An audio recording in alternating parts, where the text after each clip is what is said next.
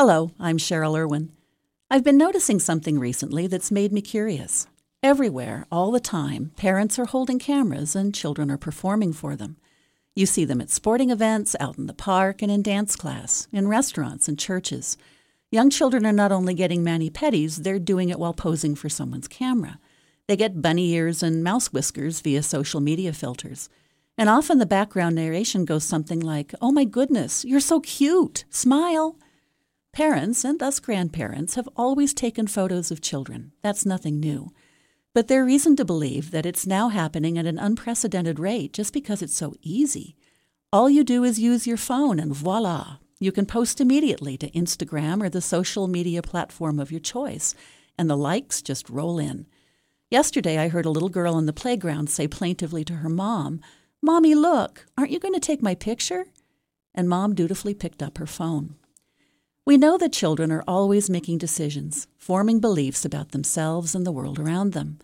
What are children deciding when they're constantly performing for the camera and seeing images of themselves posted everywhere?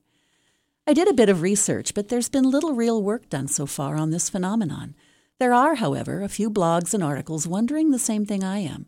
They raise some interesting questions. First, we know facial recognition technology is improving all the time. What will be waiting for these oft-photographed kids as they reach adulthood? Will their entire history, food choices, and product preferences follow them around? We know that too much praise is not healthy for kids. What about the constant attention of the camera? Does this lead a child to feel vain, self-conscious, unimportant if a camera isn't pointed in their direction? What about the early sexualization of little girls, which is already a significant problem? There will be those who roll their eyes and say this is much ado about nothing. But my therapist instincts tell me that less is probably more in this department. Take time to notice your child's reaction to the camera or its absence. What might your child be deciding about himself and his worth? Are you sharing with family members or with the world at large? Is your life with your child designed to garner likes on social media, or do the best moments happen when you're connecting without benefit of a camera? What in your family life is really real?